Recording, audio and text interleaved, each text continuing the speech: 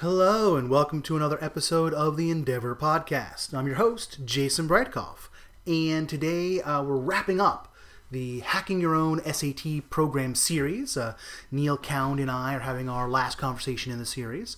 We're talking about how to teach the essay section in your own program. And just to wrap up, before I dive into the discussion that Neil and I had about the essay section on the SAT, just a review, a recap, if you will, of what we were doing with this whole series. The Hacking Your Own SAT program is designed to help educators, school administrators, tutors, and self-employed tutoring companies in their own little businesses, and parents who are trying to do this homeschool style when you don't have access to a company like the one where Neil and I work, which is Chiton in the Boston Metro West area. You know, we consider ourselves experts on this, and we've been doing this, the company's been around for over 30 years. I've been doing this for over 18 years, and so I know what I'm doing. But if you're, living somewhere where there's not a tutoring company close by or resources available to you, if you're a small school, a regional school, farther away from a large city, and you don't have a local tutoring company with whom you can partner, or where you can send students on the weekends or over the summer, and you want to do this yourself, this series that we've been doing over the summer has been to help you design and produce your own test prep program for the SAT. And I hope you found it helpful. It really is based on what we do for our own students. So Neil and I are going to talk about the last part of the program, which is the essay section, and afterwards, if you feel you have any questions or comments, just let me know. So Neil, take it away. Okay, welcome back to How to Hack Your Own SAT program. Back again here with Neil and Jason. Going to dive again further into curriculum. Specifically going to be looking at the essay portion of the SAT test. A very important section, and one that I feel like changes pretty often. Not only in terms of what's going on in the test, but kind of how colleges perceive it. So maybe we can talk a little bit about that too. Yeah. But yeah, let's first just kind of, in line with the other curriculum sections, let's first talk a little bit about the test maker's expectation, right? So, when it comes to kind of your writing style, when it comes to the essay section, what are they expecting when you, or what are they expecting of you before you get to the test? So that's actually a really challenging question for the essay. You're right, the essay has changed radically since they redid the test in 2016. It's radically different from the previous version of the essay, which was a persuasive essay. Mm-hmm. This is a very intellectual, analytical essay.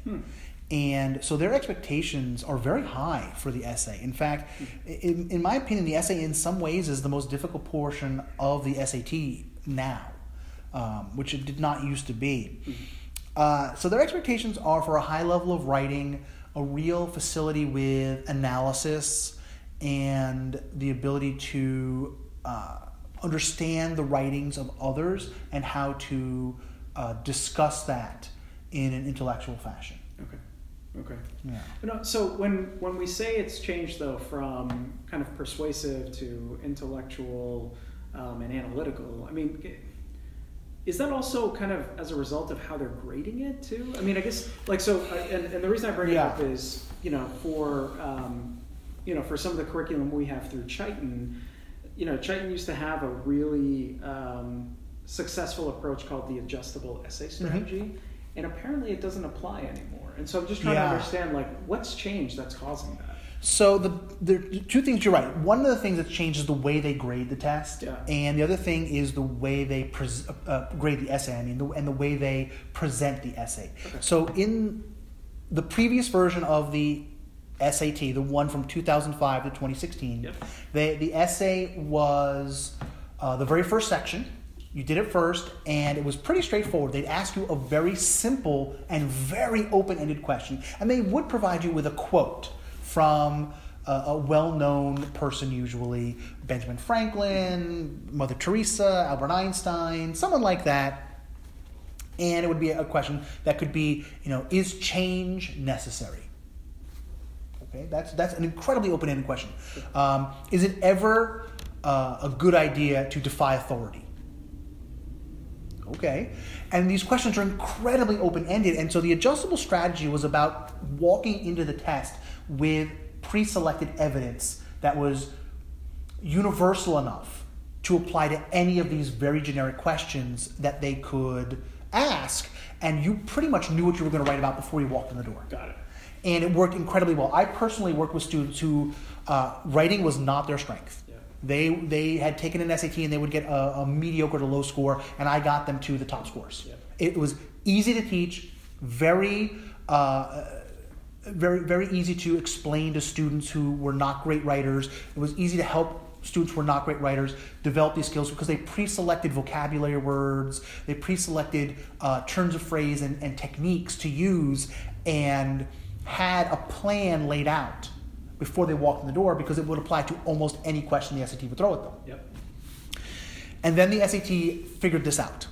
We know for a fact that the College Board realized that not just Chiton, but a lot of tutoring companies had figured out how to play the game and beat this essay. No. We had the best strategy. Yeah. And we were, the scores were skewing higher and higher over that 11-year period. I remember, yeah. And they got very upset. And the colleges got upset. And they demanded that the SAT create a much more challenging essay.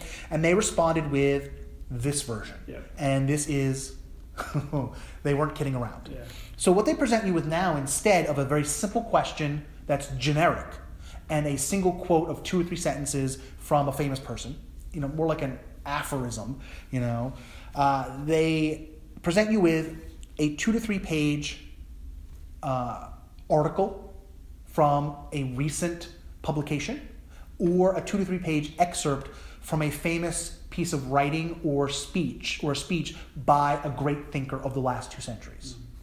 So you could come across the writing sample that they give you, the passage that they give you, and it could be an excerpt from Martin Luther King's letters from the Birmingham jail. It could be an excerpt from the We Go to the Moon speech by JFK. It could be an excerpt from a speech on women's suffrage by Elizabeth Cady Stanton. Or it could be articles from recent newspapers or other publications like Huffington Post or CNN.com. And your task is no longer to write a persuasive essay and answer a simple question with your own personal evidence. The task now is to analyze critically this article or excerpt from a famous piece of writing. Mm-hmm. And that's really hard. Yeah. Okay. So then let's get right to how we solve for this, right? So what is your suggestion for the strategy? Well, first off, you have to understand how they grade it. They used to grade it very simply on a scale, 1 to 6. 1 is a bad score, 6 is a great score, and based on how well you answered that question, is authority, can you defy authority, is change necessary, they'd give you a score, and it was very straightforward. The other thing that is really confusing to not only parents, students, teachers, guidance counselors, school administrators, but also the colleges themselves, is the way they score. They actually give you 3 different scores. They give you a separate score for reading, analysis, and writing. And reading means how well the person who's grading your essay thinks you understood what you read as the student who's writing this essay. Mm-hmm. The writing score is a little bit more straightforward. It's the quality of your writing, your ability to write paragraphs that have topic sentences and detail sentences that flow, transitions to different paragraphs, and basically just a strong vocabulary and avoiding grammar errors. Mm-hmm. The third score is the big one, the analysis score. And that's how well you analyze the writing. In other words, you're looking at what the author wrote and you analyze whether it's effective or not. Mm-hmm. So what they're looking for is your ability to do that and avoid the biggest traps that they laid for you. How do you practice this? You practice this by writing. I mean, there's no shortcut for this. It is right. Doing practice passages, reading the passage and really understanding how to find the evidence based on what they're looking for. So they're looking for 3 things. They're looking for you to find the evidence that the author uses, the style and persuasive elements in the passage, and the reasoning that the author uses. And students are very confused about this. Like, what is reasoning? And reasoning for me has a lot to do with the point that the author is trying to make and the flow of their argument. How they get from mini point A to mini point B to mini point C as they build their argument to convince you, the reader. Okay. But and for someone who's teaching this, though, Right. I don't think it's subjective in terms of the grading. I get, I think can an instructor just look at kind of the answers and explanations and then just try to grade it as best as they can? Like, how does someone grade this? It's very difficult. And the College Board has been less helpful in this newer version than it was in the older version. In the previous version of the test, when you got the official SAT study guide, they were very straightforward in how to grade the old version of the essay because it was straightforward. Yeah. And they do give you a rubric. Yeah. And I think starting with that is helpful. Okay.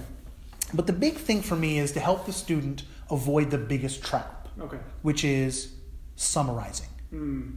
Students are really good at summarizing. Students have been taught from the time they were doing book reports at the end of elementary school that you read the story, then you summarize the story, then you say whether or not you liked it. Well, the thing they flat out tell you in the question is, do not provide your opinion. So students aren't allowed to say whether they agree or disagree with the point that the author is making, whether they like it or dislike it, and if they do so, that's going to lead to a lower score. So that's really hard for students. Okay. The other thing is you don't want to summarize the article. You really want to focus on the why. When an author talks about some topic, so here in the College Board book, the official SAT study guide, and once again for the listeners on the audio podcast, I'm holding it up. I'm in chapter 14 about the SAT essay, and I'm looking at one of the sample passages that the College Board provides, and I use these for instruction. So when I'm teaching students, these are the ones that I use because they're official and they're real, and we don't have to come up with our own articles. Absolutely. It's on page 157 in the College Board book. It's an article written by a gentleman named Peter S. Goodman, and it was published in 2013 in the Huffington Post online. So a legitimate news source. And this article is about foreign news and the American consumption of foreign news on television and in newspapers. So if you're really interested in this topic, this article's fine, but if you're not interested in this topic, you might find it boring. And in fact, most high school students are going to tell me they find this boring. High school students generally, not considering certain current events, generally don't watch the news. So they're not going to find this an interesting article. So as you're reading this article, it's not just about knowing what's in the article, and you want to help the student avoid the trap of summarizing, saying, in paragraph 1, Peter S. Goodman talked about this. In paragraph 4, Peter S. Goodman talked about this. That's going to lead to a terrible score. What you want to help the student get to a point of saying why Peter S. Goodman did this. Why did Peter S. Goodman bring up this example? Why did Peter S. Goodman talk about this topic? Why? When you answer why, you're doing the analysis part. And that's, I think, the thing to focus on for instruction, helping the student answer the why. What was Peter S. Goodman in this article trying to accomplish? That's what your essay's about. Yep. Okay. Interesting. Yeah. The other thing too is, I know with the previous version of the essay, I know that colleges were actually reviewing those essays related to kind of the admittance for the students of the university. Is that occurring still with this with this one, even though it's definitely, it's such a different approach now? It's interesting that you bring that up. I would say absolutely yes. The big thing is that when the essay was added to the SAT in 2005, there were certain colleges that didn't like that. Yeah. There were certain colleges that loved it. The Ivy Leagues, the University of California system, and those are the schools that really pushed the College Board to add the essay. Yeah. So they used the essay score as part of their admissions process. One of the flaws, in my opinion, of the new scoring system, where it's 3 separate scores in 3 separate areas, is that more colleges are confused by the scoring than are using it for admissions. Yeah. So students will tell me that when they're searching for colleges, they'll say, well, I looked at the school and they said that they don't really require the essay score. Yes, they did say that, but they didn't say they don't want you to write the essay. Right. One thing that students may tell you is, well, the essay is optional now, and it is. On the newest version of the SAT, the essay is optional. You can sign up for the SAT and not take the essay, and that is a mistake in my opinion. Yep. You should take the essay minimum once, probably more than once if you know you can improve it. Because colleges, while they may be iffy about how to evaluate the score and use it as a metric for admissions, they do look at the essay as a supplemental writing sample. Mm-hmm. Think about the writing samples students provide in their application, whether it's the short ones, why do you want to go to this college, up through the big college application essay, which is a very important part of the college application process. Many students start writing that essay their junior year. Yeah. We, in fact, teach junior year application essay writing classes. Yeah. I teach that. Yeah. And the goal of that class is, by the end of that class, even if it ends your junior year, to have your essay done. And it should be beautiful. It should be polished. Yeah. It should be professional. It should be well written, grammatically correct, and really tell your personal story in a way that admissions officer wants to meet you. Except here's one problem. It's beautiful. It's perfect. And colleges are afraid that a certain minority percentage of students are going to get help. And not good help, but hey, local genius nerd, can you write my essay for me? Here's $500. Right. They're afraid of that. Yeah. Especially the more prestigious schools. Yep. They're afraid that mom and dad are writing it, or a guidance counselor or tutor is rewriting too much for you, or that you're doing the very bad thing of paying somebody to write your essay for you. There are students who do that. They're a tiny minority, but they kind of ruin it for the rest of us. Right. And what colleges love about the SAT and ACT essays is that they're extemporaneous. In other words, students are writing essays in 40 to 50 minutes to a topic they've never seen before. They're in a room with 20 other people and a proctor. There's no way they can fake it. Yep. So colleges know when you apply to college, you wrote that essay, and they can then use it as a comparison point to your beautiful, perfect college application essay, and that's why they like it. Yep. They like having 2 or 3 of them so they can really get a feel for your voice. Yep. And that helps you tell your story. Yep, absolutely. That's what we talk about all the time. Excellent. Good. Anything else related to the essay? Yeah, there's some instruction that I love that I think is an incredibly powerful tool. A lot of students don't feel they have the language to talk about analysis. They don't have the language to analyze.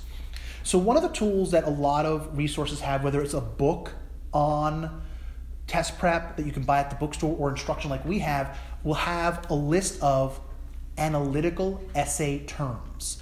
I've seen lists with 40 or 50 of them. That's way too many. The personal list I like to use is about a dozen because that's something that students can learn and memorize, basically. So, for example, there's terms like pathos, ethos, logos, that English teachers who are listening at home or watching at home are going to recognize and say, I've talked about that with my students. Yeah. And when I teach SAT programs and I talk about the college application essay, strike that rewind, I talk about the SAT essay and I list these analytical essay terms, there's always a handful of students say, my 10th grade teacher told us about these words. Right. And they're very excited that they can actually apply that someplace practically. And knowing what those terms are and how to use them and say, in paragraph 4, Peter S. Goodman uses logos when he does this, and he's doing that so he can convince audiences of this. That is a great way to analyze, and it's a little formulaic that the students have this toolbox full of analytical essay terms. Again, I teach about a dozen of the more common ones, but it allows them to kind of anchor themselves to something, and so to have a plan going in, because the essay is very nerve-wracking to students. They don't know what to expect. There's an article or piece of famous writing that they've never seen before. They have to write 2 to 4 pages to analyze it, and they get so nervous, and I just want them to calm down. Yep. And giving them a toolbox full of terms that they can possibly apply helps them feel more prepared for the part of the test that is the most nerve-wracking to most students. Yep. And so I'd say that is an important part of instruction. Yep, absolutely. Good. All right, well, a lot of helpful information, Jason. Thanks as always. You're very welcome. And if you have questions on this one specifically, please leave the comments below. I know this can be a little bit nuanced with kind of how you want to think about grading these essays and how you want to maybe interpret them for the students. It's getting more confusing, but hopefully we shed a little bit of light here today. Thanks for joining. Well, thank you, Neil. Once again, a great conversation. I just love talking about this stuff with you, Neil. And I hope you folks at home enjoyed this. Please feel free to comment. You can leave comments on iTunes. I don't check it very often, so it might take a little while for me to get back to you. Or you could find us on Twitter at EndeavorPod. I check that all the time. In fact, if you comment there or at me or mention EndeavorPod, I will get a notification on my phone and I follow up right away. You can also like, favorite, star, heart, any way you'd like to show that you enjoyed this episode in your podcast app of choice. You can also share the episode, hit that share sheet, share it on Twitter or Facebook. Anytime somebody listens on those platforms, it still counts as a listen for us, so it's all good. And of course, subscribe. Just because we're finishing the Hacking Your Own SAT program series with this episode, we're not finishing the Endeavor podcast. We're going to continue to have episodes where our goal is to have 2 a week, dropping on Tuesdays and Fridays. As the school year began, you might have noticed that we kind of got off that schedule a little bit. The beginning of the school year is always stressful, so I think we're finally going to get caught up in the next week or so and have our regular 2 episodes a week. If you have any suggestions, feel free to leave a comment. And if you'd like us to do this same sort of series, a shorter version for the ACT, let us know. We'd be happy to do it. I'm sure there's a lot of folks out there who are listening in parts of the country that are more ACT-centric than our SAT-centric New England, where we are right now. So thank you so much for listening. And as always, let's keep learning.